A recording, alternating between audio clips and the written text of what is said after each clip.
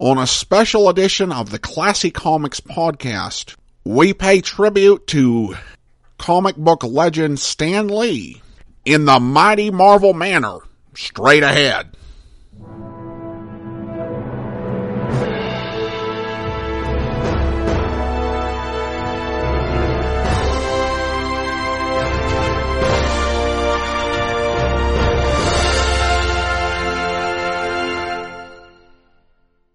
Welcome to the Classy Comics Podcast, where we search for the best comics in the universe. From Boise, Idaho, here is your host, Adam Graham. Well, it's a different sort of episode of the Classy Comics Podcast as we pay tribute to Stan Lee, who passed away at the age of 95. And there's so much that could be said about Stan Lee's legacy. He forgot more about comics than most people knew. And I mean that quite literally. He actually wrote of Captain America being revived in the 1950s and forgot about that return when he wrote Cap's return in the 1960s, leaving that as an issue to be addressed by other comic writers. And I think there are a couple of areas to look at Stan Lee's legacy. The first one is a writer, and Stan Lee's writing credits go back to the golden age of comics. He wrote some very interesting characters. He wrote the Destroyer, who is one of my all-time favorite golden age characters, and probably the first one that Stan Lee created. And he wrote so many different comics over the years, from the 1940s to the 70s and into the modern era. But really, he's best remembered for his work during the Silver Age. And I think that if you want to look at where Stan Lee's greatest writing contributions, you're going to be looking at The Amazing Spider-Man and Fantastic Four. His work on Fantastic Four as a writer for its first 117 issues, and on The Amazing Spider-Man for almost 100, I think around 100 issues. He let Roy Thomas take over for 4 issues and then came back, and he stayed on to about, I think, issue 113. So he created so much mythology around those characters. So many things that happened have been retold dozens of times. And also, he helped create so many of the great villains of the Marvel Universe. Magneto and Dr. Octopus and Dr. Doom. And not only did he script Spider-Man and Fantastic Four, he also worked on Daredevil, where I think the Stan Lee run writing Daredevil is way underrated.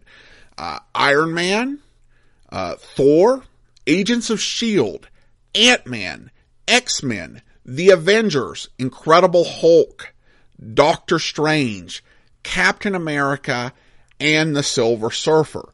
And most of these he was writing continuously. He was writing so many of these titles and strips and stories every month.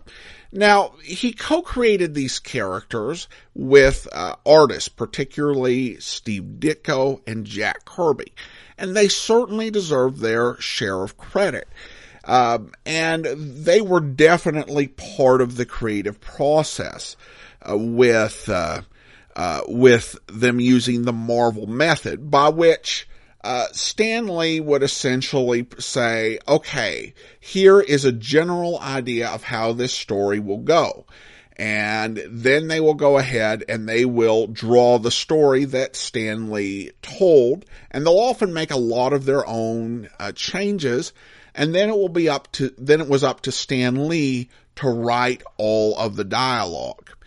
And there had been some controversy about the degree to which Stan Lee was responsible for all of these stories. And clearly these other creative gentlemen played a role. In fact, Stan Lee acknowledged this. One of my favorite Stan Lee related panels in comics is from Amazing Spider-Man Annual #1. And it shows Stan Lee at a typewriter, like overwhelmed with all of these characters. He's got, Doctor Strange behind him and Captain America, at his ear, and he's got Incredible Hulk under him, and there's the Fantastic Four, and Iron Man's on his hand, and just kind of showing, all the things he was doing. But the accompanying story just, which Lee wrote, pokes fun at him, explains all the work, that he comes up with an idea in the middle of the night, goes to Steve Ditko and tells his story, and then Steve Ditko has to draw and create this entire Spider-Man story under these really intense deadlines. And so he poked fun at it and acknowledged the contributions of these other creators. Yet these stories would not be what they were without Stan Lee. He had just a sense of humor and style and some pretty clever ideas. And one thing, when it comes to Jack Kirby and Steve Ditko is they both wrote other things. So we can compare what was written in these stories with what Kirby and Ditko wrote on their own, and you get an idea of what Stan Lee's contribution was. A lot of it was just this really personal elements.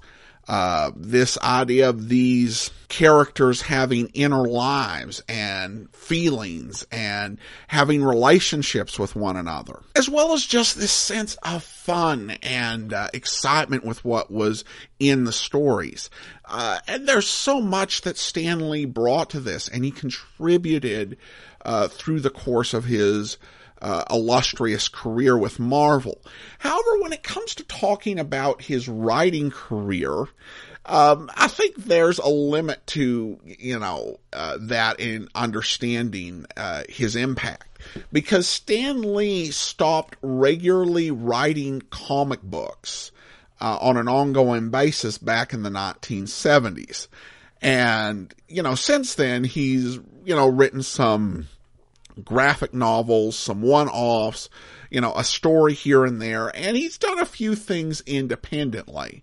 But I don't think that fully explains the strength of his legacy. As this promoter, executive, and ambassador for Marvel Comics and the comic industry in general, the history of Stan Lee is just incredibly rich. He actually became the editor of Timely, which was one of the predecessor companies to Marvel, when he was 18.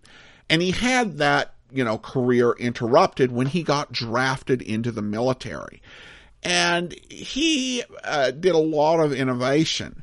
It used to be that names of creators were rarely displayed in comics. That you didn't know who wrote or who drew so many of the comics that went out there, particularly for DC. In fact, if you pick up a Showcase Presents book that has comics from the 1950s and 60s, you'll generally see a note in there from DC Comics saying that at that time, it was generally not industry practice to show who wrote and drew the comics. Well, Stan Lee at Marvel, he really changed that. You got to see exactly who was writing these things. It was done sporadically at Timely and Atlas during the Golden Age and kind of like the Atomic Age middle period in comics in the 1950s. But really during the Silver Age, you got to see, who was drawing all these things, who was writing them. And you got to see Gene Colan and Jack Kirby and Steve Ditko given credit in the pages of Marvel Comics. And he changed the way that comics worked and how we related to creators. And I think he may have, really been a pioneer in defining the relationship between creators and readers in general within science fiction as a whole. Because he reached out to fans. He wrote Stan's Soapbox. He not only published letters in the pages of Marvel Comics, but he had conversations with readers. And he established this culture where the readers got to be part of the whole process. Where if you spotted an error in a Marvel Comics, you would receive a no prize, which would be, something, it'd be a book or something that would be mailed to you.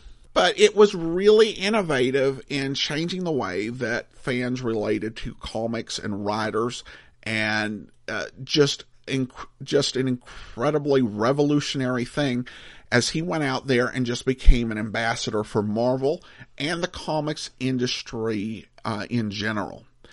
And he also worked really hard at getting superhero TV shows greenlit. Was such a big part of all of the Marvel TV series and the early Marvel cartoons that got on the air. And he just, promoted so many of these properties. Incredible Hulk was, of course, a big one. Some that had less success, the Spider-Man live action series.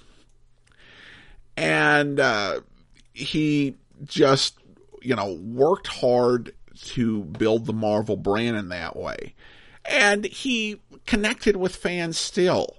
There are segments that he did, like on the Fantastic Four and Iron Man cartoons, which may have been a bit cheesy, but you just had to love his enthusiasm for what he was doing. There was just a great joy in it. Actually, growing up, I did not, encounter Stan Lee much until I think it was 17. I saw the series finale of the Spider-Man, the animated series.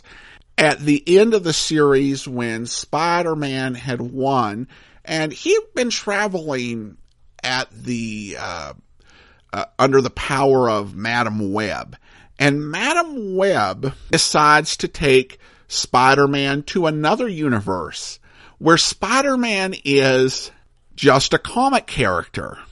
And she introduces Spider-Man to Stan Lee, and Spidey takes Stan Lee web slinging, and Stan Lee's voice appears in the cartoon, and it's such a wonderful moment. And it was funny too, really cute, because Madam Web was played by Stan Lee's wife. And of course, that enthusiasm really takes off and goes into live action in the 21st century, in particular with all the Marvel movies that Stan Lee appeared in. Now, to be clear, Stan Lee made his first cameo in the Trial of the Incredible Hulk back in the late 80s, early 90s.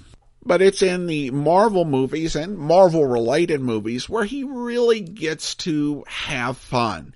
And he managed just to perform all of these really memorable cameos. The one in Amazing Spider-Man, where he's this school librarian listening to his music and totally oblivious as Spider-Man and the Lizard have this fight behind him.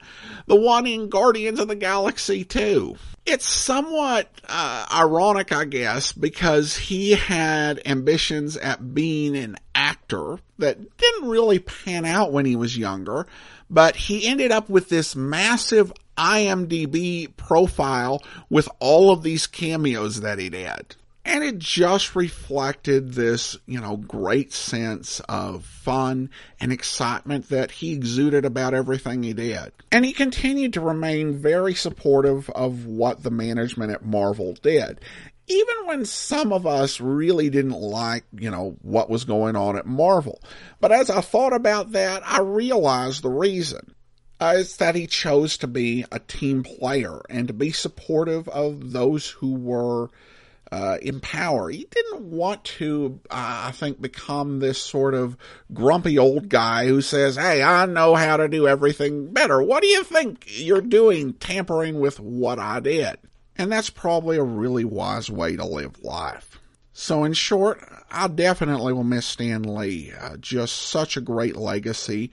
And, when we talk about the Classic Comics podcast, I think it's safe to say that he's written some of the classiest comics ever written. And hopefully we'll take a look at more of his material in a upcoming episode of the podcast. But for now, if you do have a comment, email it to me, classiccomicsguy@gmail.com. Follow me on Twitter @classiccomicsguy. But from Boise, Idaho, Excelsior! This is Adam Graham signing off.